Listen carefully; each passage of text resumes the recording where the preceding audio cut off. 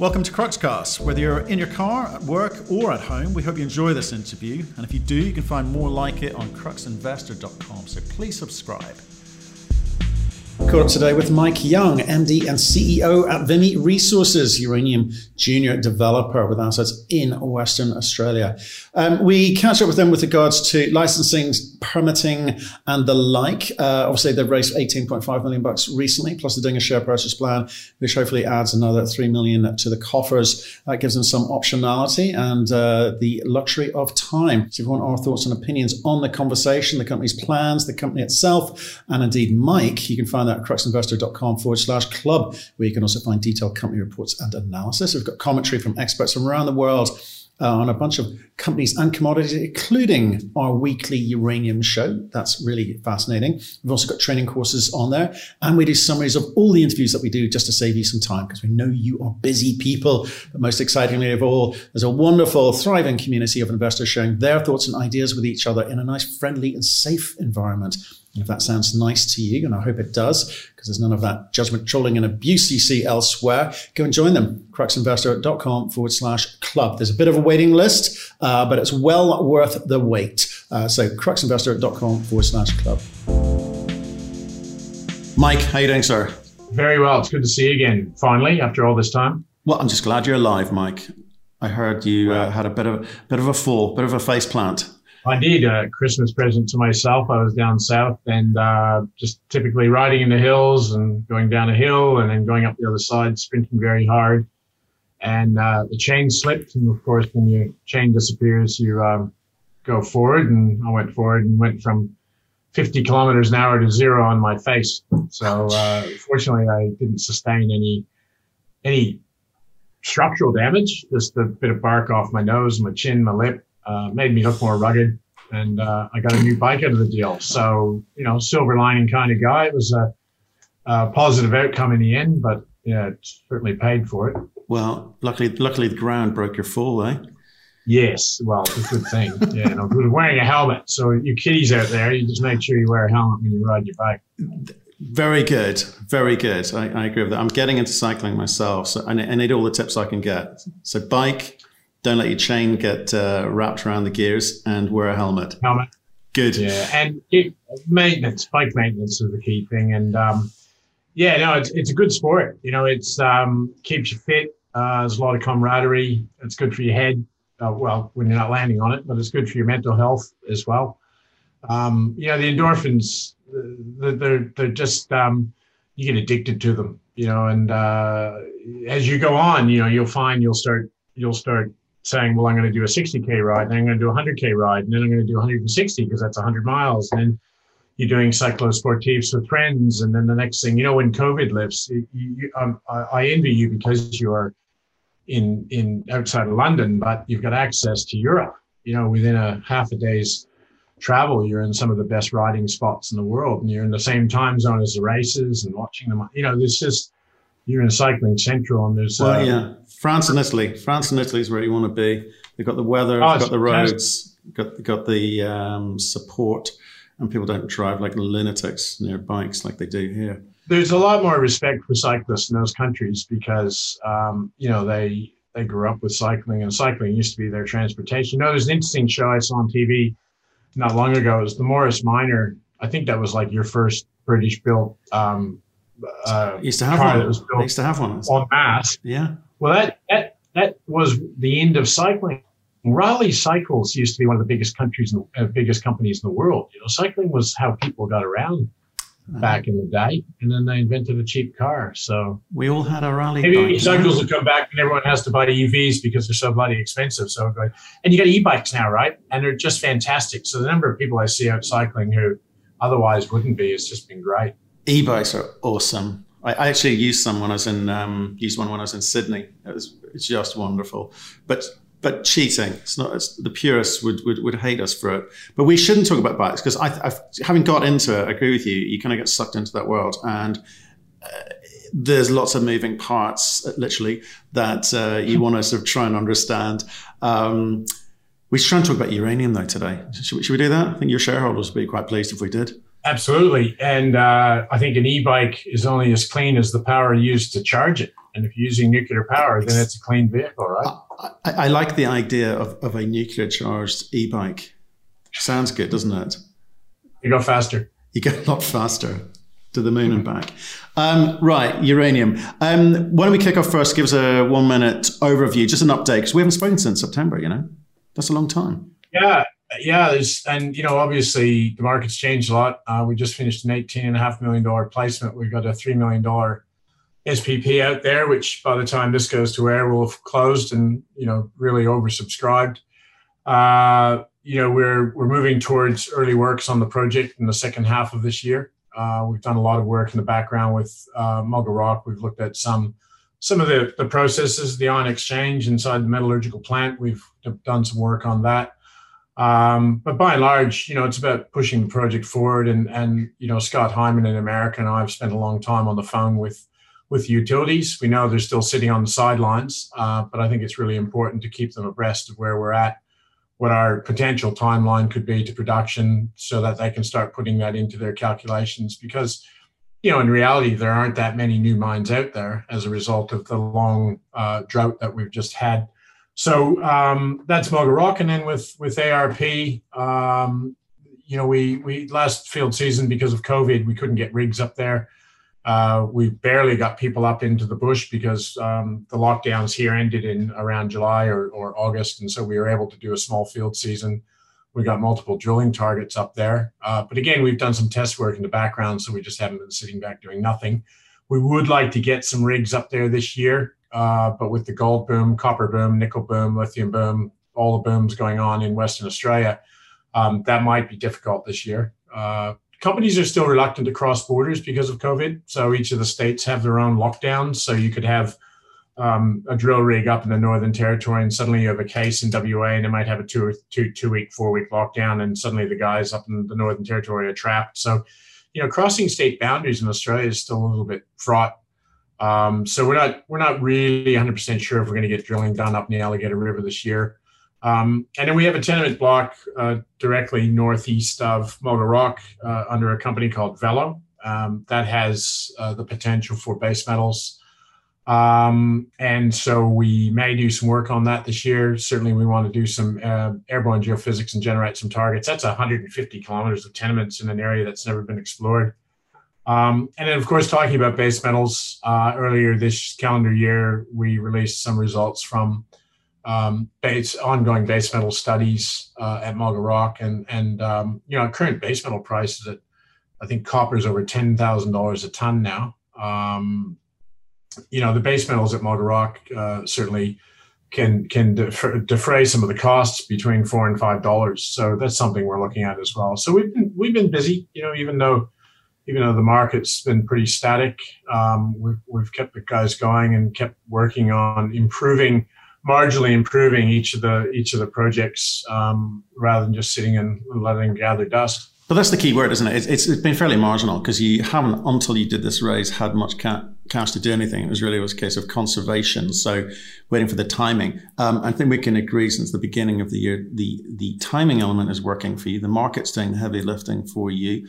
I think when we spoke in September, you're at 4 cents. You're up to what, 16.5 today, 17, something like that? Yeah, 16.5 touched. I think we touched 18 at one point today. So, we're as the tide comes in, all the boats are rising. We've had our share price has appreciated more than most. We've been, I've been busy getting the message out. We've always been on message. We've never veered from the message. And there's a lot of competition. There's a lot of good companies out there, and I think as we saw with the recent spate of raisings, Paladin was raising several $100 million. Banner and Boss, all of our peers are raising money, and there's plenty out there. I mean, our raise was oversubscribed, as was everyone else's. And I think we've seen several false dawns. I think this one is sustainable. Right. So let's talk about what you told the market then, because you have seen tremendous growth 4 times, right, from a very low base, admittedly, right? So what did you go and say to the market, and what did they react to? Well, give me some money because I'm going to go and do what? Yeah, so I think one of the things we've got is we've got a full DFS on the Mulga Rock project with all of our licenses, so all of our mining licenses. So it's all of the tenure is there. That's a key thing. Having done the DFS, we've got the metrics we can speak to. We don't shy away from the fact that $55 is the price that excites us. We certainly do want to have a 5 in front of it. One of the things we did talk about when raising the money was when you talk about the use of funds. It was about having enough money in your working capital that you can be strategic about your contracting. So when you have a stressed balance sheet, you may be tempted to go out and get the first contract that comes along. And those contracts will, right now, they're in the 3s, they'll come into the 4s, they'll come into the 5s. So, when they're in the 4s, the NPV break even for Mulga Rock is 36. So if you're at 46, 48, you might look at it and go, well, actually, we can write a contract and make some money. But you want to write a contract because you want to announce it. And so that then gives you share price appreciation so you can raise money. Now that we've raised this money, we do have working capital that allows us to be more strategic about the contracts. And, right now, it's probably fair to say we won't sign a contract unless it has a 5 in front of it. So that stress has gone away, and it means that we can be more strategic. Now, if you had listened to, as you said you did, the Cameco quarterly call, and I really recommend your listeners listen to that every quarter because it is an absolute amazing source of intel. Those guys said much the same thing. There's no point mining an asset at a low price. And now with that raise, it allows us to do that. Now, we also want to do some early works up in Mulga Rock. So we have a ministerial approval called a Ministerial Statement 1046, if your listeners want to look it up. And one of the conditions was to have commenced work within 5 years. So our intention is to start significant early works on the project in the second half of this year. So that'll be part of the use of funds. Want to do some work on Alligator. Haven't decided what that'll look like yet because of drill rig availability. And then we want to do some work, as I said, on Velo. So there's a program of work to do. But certainly we want to ensure that we have enough working capital to be very strategic about contracts. So talking about 5 years from when? December 16th of this year. 5 years starting from December 16th? No, sorry. So December 16th, 2016 was when the ministerial approval was granted. And that had several conditions in it. We had to do the conditional environmental management plans. I think there were 8 of them. And then clause 3 of that particular ministerial statement says that you have to have commenced work on the project within 5 years. And then you write us a letter and tell us you've commenced, and that's the condition. So we intend on meeting that condition, and that'll be all of our ministerial conditions done. So that's a case of just in time then? 6 months, So, but, that's all in train. We've got, here's the minutes from yet another meeting for the early works. So we've got a mining engineer who worked with us during the DFS. He's consulting, and he's come back. Tony Chamberlain, one of our directors, was our previous COO. He's involved in the process. So it's a matter of getting on site and starting early works on site, and that's certainly what we'll certainly do it. It's just a matter of whether we start in July or August. Okay, so let's go with it, because I think this is the big talking point for people. Look, you obviously, gone and raised some money, so the market is positive about what you're saying.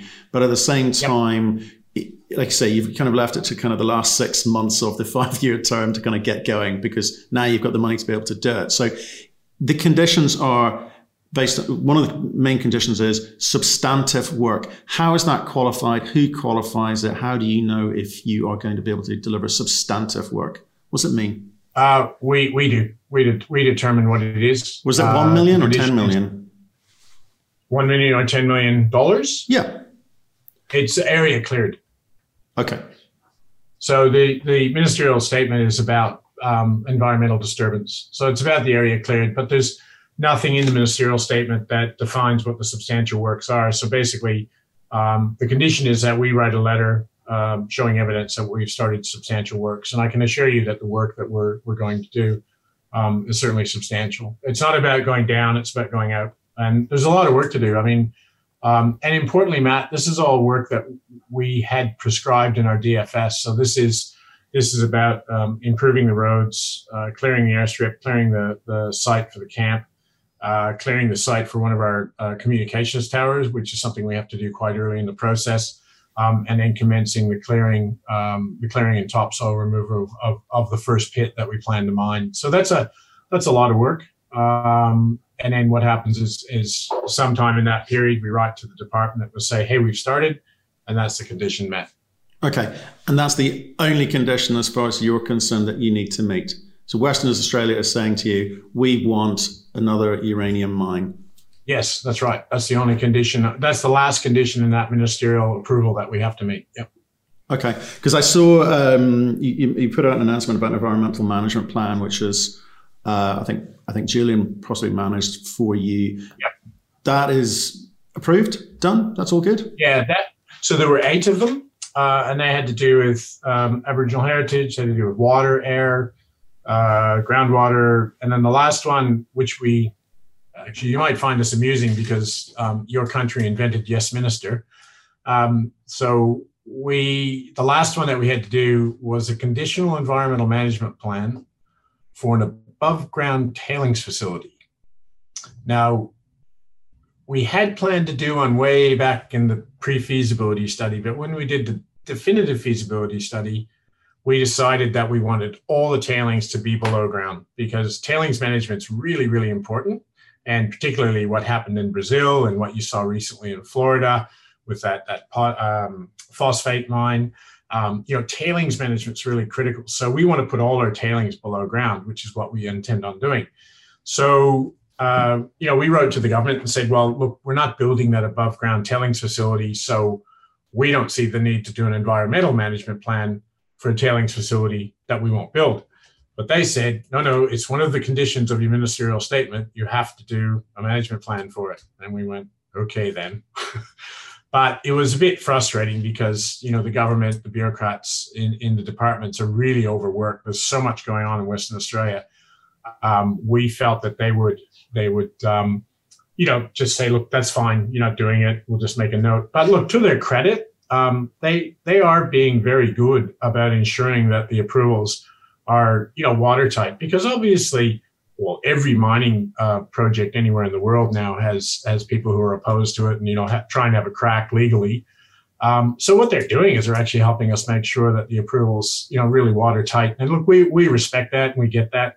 And we went through the process and, we got that last management plan for the tailings dam we won't build.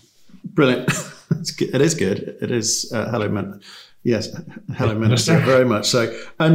You're still outstanding mining proposal. So basically, the mining plan needs to be agreed.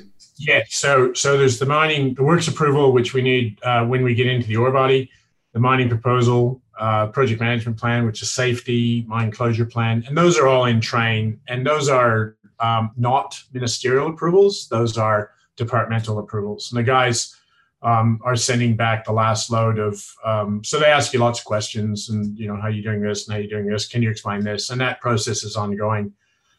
So they'll be done, we're thinking probably by the end of June, they should be finished. So how does this marry up with regards to what the politicians are saying? So politicians don't seem very pro uranium mining, but you're going through a kind of, I guess, fairly rigorous process here, and it seems to be advancing. You seem to be getting the things that you want to do. We've spoken with Julian in the past, and he's explained that it is just a process.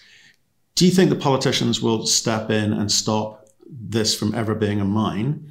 Or is it a case of if you go through the hoops that you're meant to go through, you'll get it over the line? That's a really good question, Matt, and I know it's one we get a lot. No, I don't think they will for a couple of reasons. So you've got to remember that there were 4 mines in Western Australia that were approved prior to March 2017. That was when the current Labor government was elected. So when they came into office, they spent a long time through the Office of the State Solicitor looking at the legal position about these ministerial statements that had been granted. And they had been granted to Toro for Lakeway, Kintyre, which is Cameco, Yeelirrie, and ourselves. And, as it turns out, we're going to be the only one to have met the condition to start within 5 years. But they were quite they were quite adamant that we had the right to move forward, and this was in the release that the minister made, that the government could not use the secondary approvals process to frustrate our project. And that is legal advice from the Office of the State Solicitor.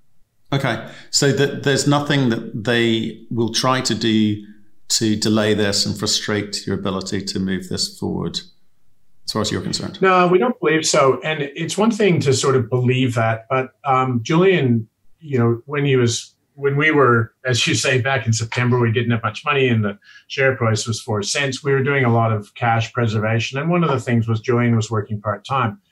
Now, he had another job with another company in Western Australia that was developing a potash mine. And he said that the frustration that we were seeing in the approvals were even worse for that than they were for us. So, and this came, from other companies that we dealt with in gold and lithium and various other things. Everyone is finding that the approvals process is very slow. And part of the problem is that the people inside the mines departments are being offered silly amounts of money to go work for BHP and Rio. And then, of course, they've got to bring new people in and you've got to get them trained up.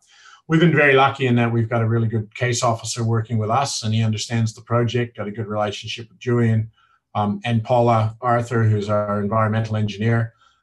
So when we look at the process that's been going on, we actually see that we're not being treated any differently. And we're on the lookout for that because while the minister is not allowed in our system, and I think your system too, he's not allowed to actually go down below what's called the Director General of his department, the CEO of his department.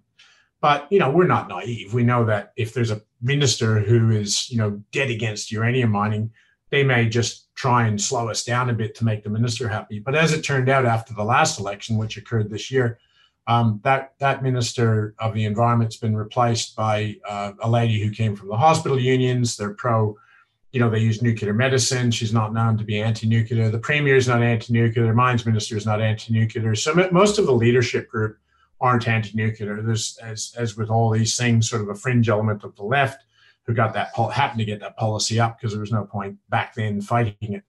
But what's happened globally is, as we were talking about, and I'm sure you talk on your show, there's been a huge sea change globally. And it really started with the election of Joe Biden in the States. And when you look at, when all these, I was looking at the chart earlier before we came to air.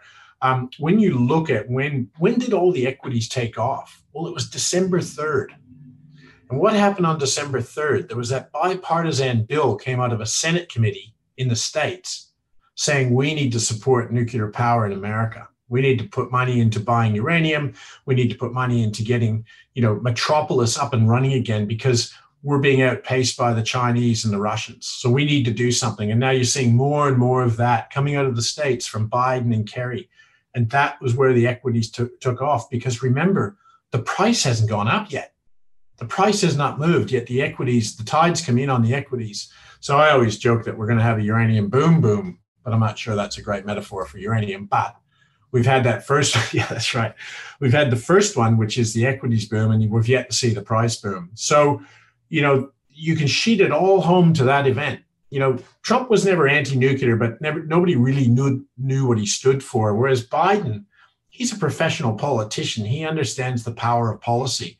So, I think, when you've got people who have been anti-nuclear all their lives coming out saying, well, look, we need to look at nuclear because we are in a climate emergency.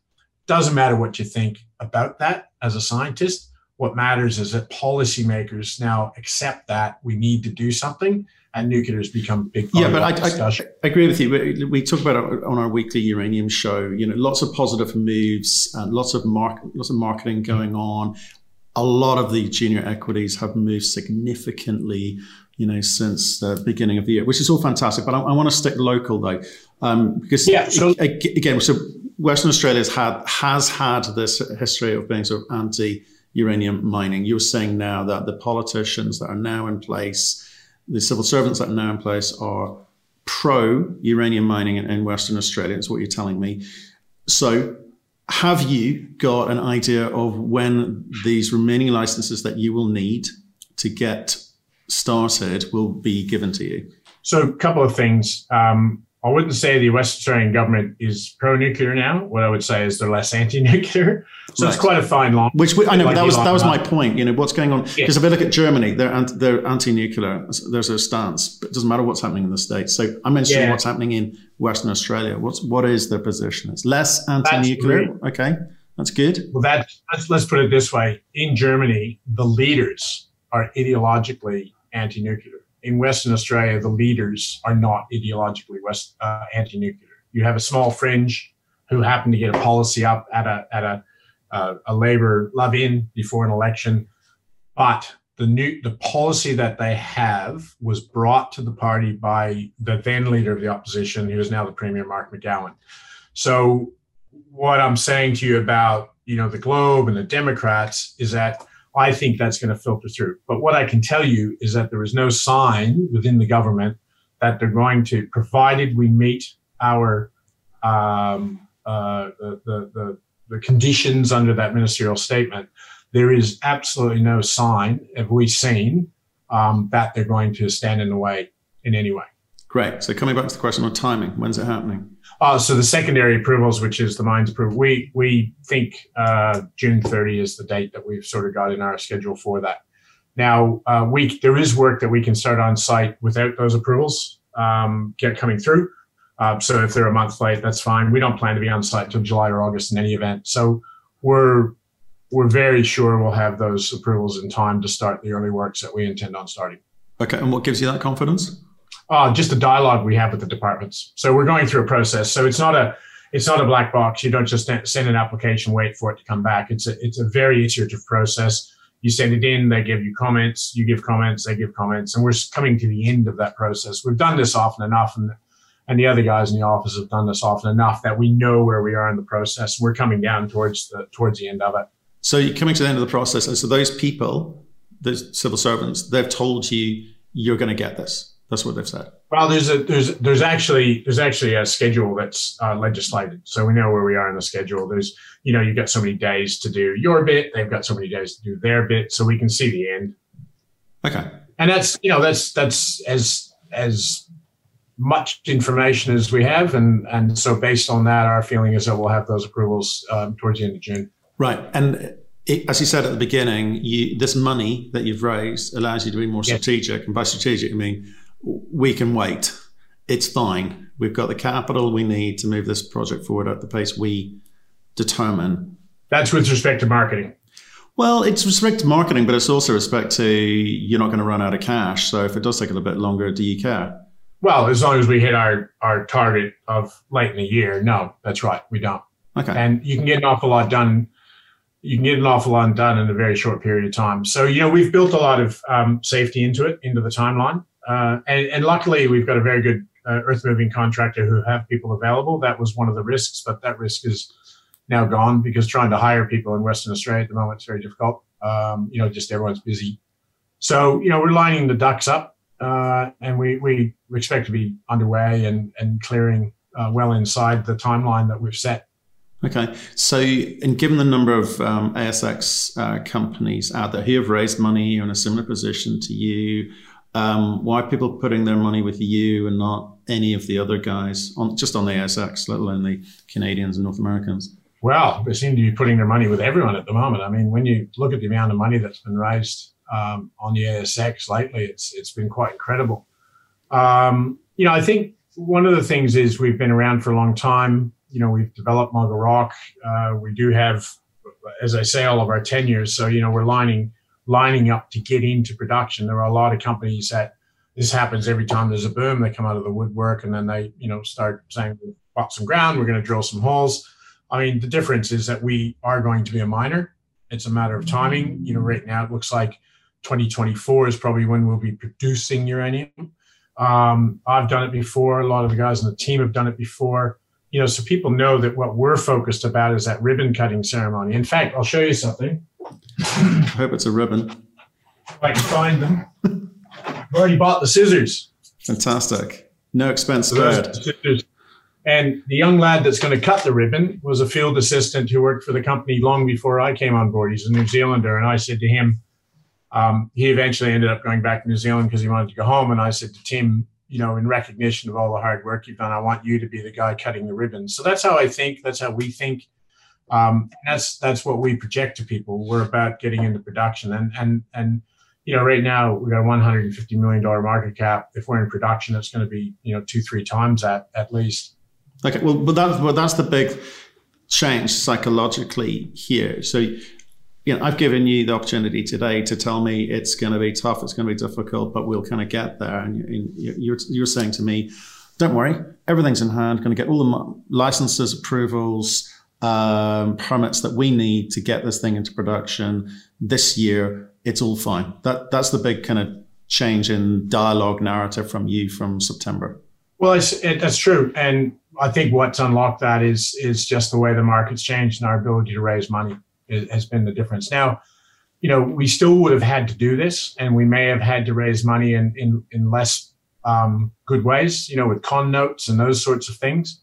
It was something that we had to get done. And if we were still looking at a 25 million market cap, we would have had to look at alternate funding techniques. And, it wouldn't have been as good an outcome for shareholders, but it certainly would have been a better outcome than losing your license to operate. So it was always our intent to move forward. The last time we spoke, we were a year away from, instigating the program. But we certainly would have had to do this in some way. But I think, if things hadn't have improved on the equity side of things, it would have been a lot more stressful on the balance sheet.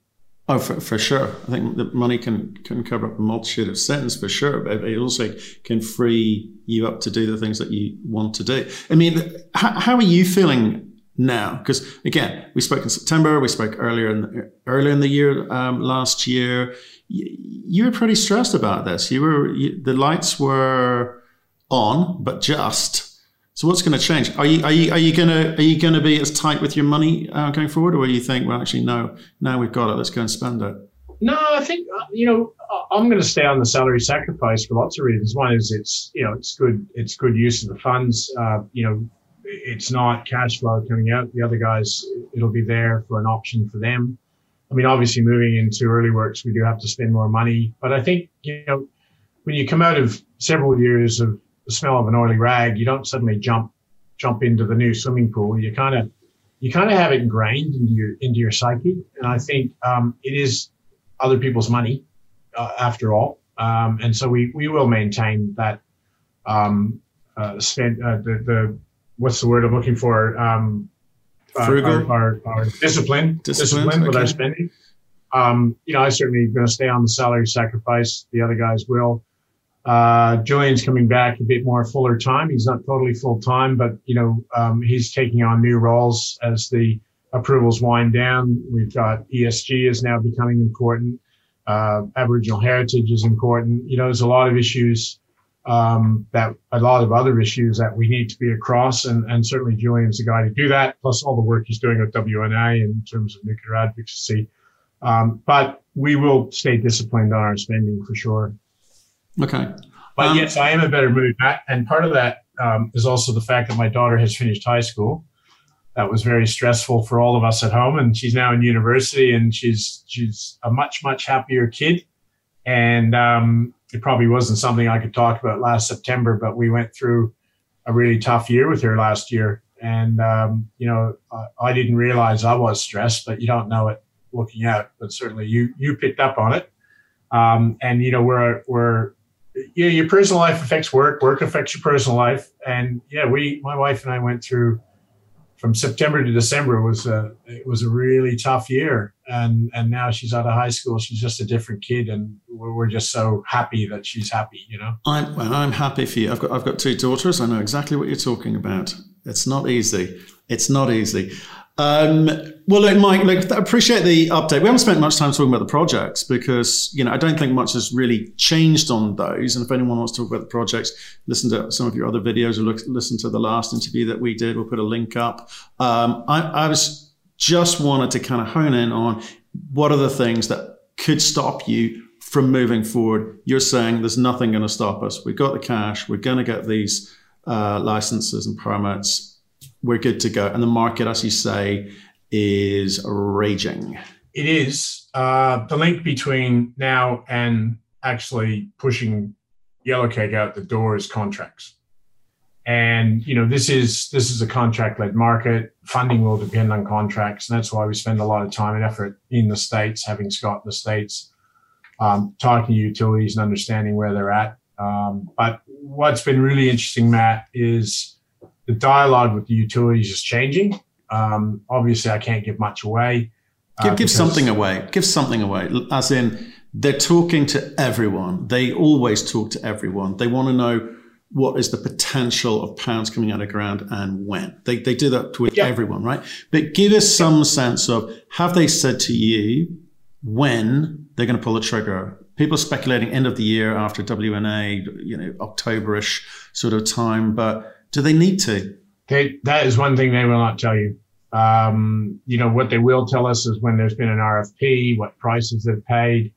They won't tell us who with, but we, having Scotty over there, he's got his ear to the ground, and we know where the pounds. What are they paying? To. What are they paying? We know spot prices, but what are they paying?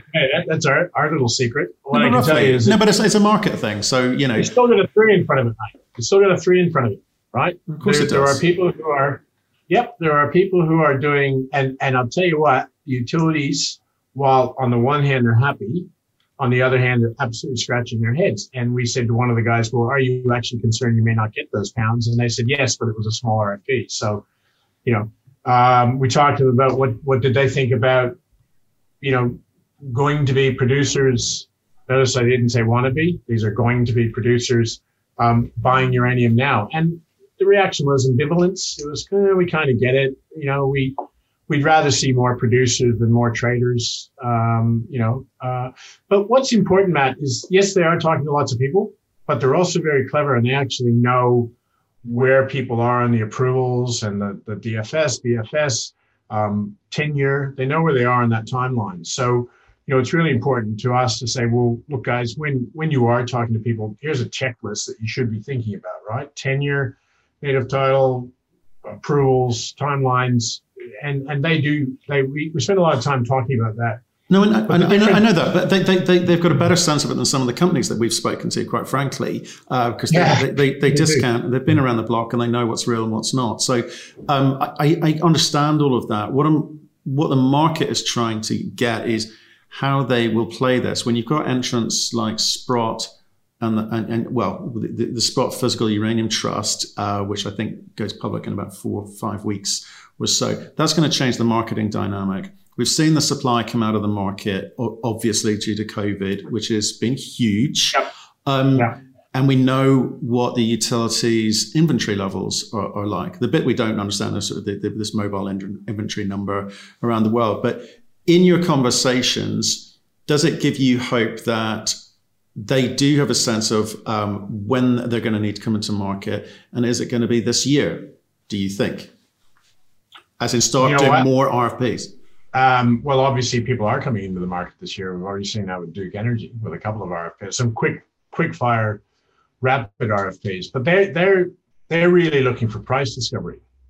And these guys, so the sense I get is they're now preparing themselves. We know that they're getting into the conversion and enrichment side of things, which they tend to do. They tend to do that first, and then they bring in the uranium last. The questions are getting more specific about timing in pounds. And I don't know the conversations we're having with other people. I don't know who they're talking to. I assume every CEO is trying to talk to them. But I just get the feeling that they give us a lot of credence on the dates and the times and the pounds that we're talking about. So there seems to be, it's almost as if when you're having this discussions, because you are doing it on Zoom, so at least you see some body language. The dialogue has changed since a year ago, since 6 months ago, in terms of the specifics about timing and pounds. How many pounds are you producing? What's your, obviously they know that we're going to have a spread of customers. Are you guys happy with 3 customers? Do you want 10 customers? Those are really specific questions I've never had before, and they're really quite interesting because they know that we do the same thing they do. They have, tranches of different customers. They layer everything in, and they expect us to do the same. So the questions they ask us are, how many customers you guys need to get your banking, and what price do you really need? And so it's been a different conversation than we've had before. Before it was high level. It was, hi, how are you? Here's where we are. They're saying, here's where we are. There's no real dialogue about specifics, but now we're starting to get into we're getting into numbers and dates, which is really interesting. Right. Okay.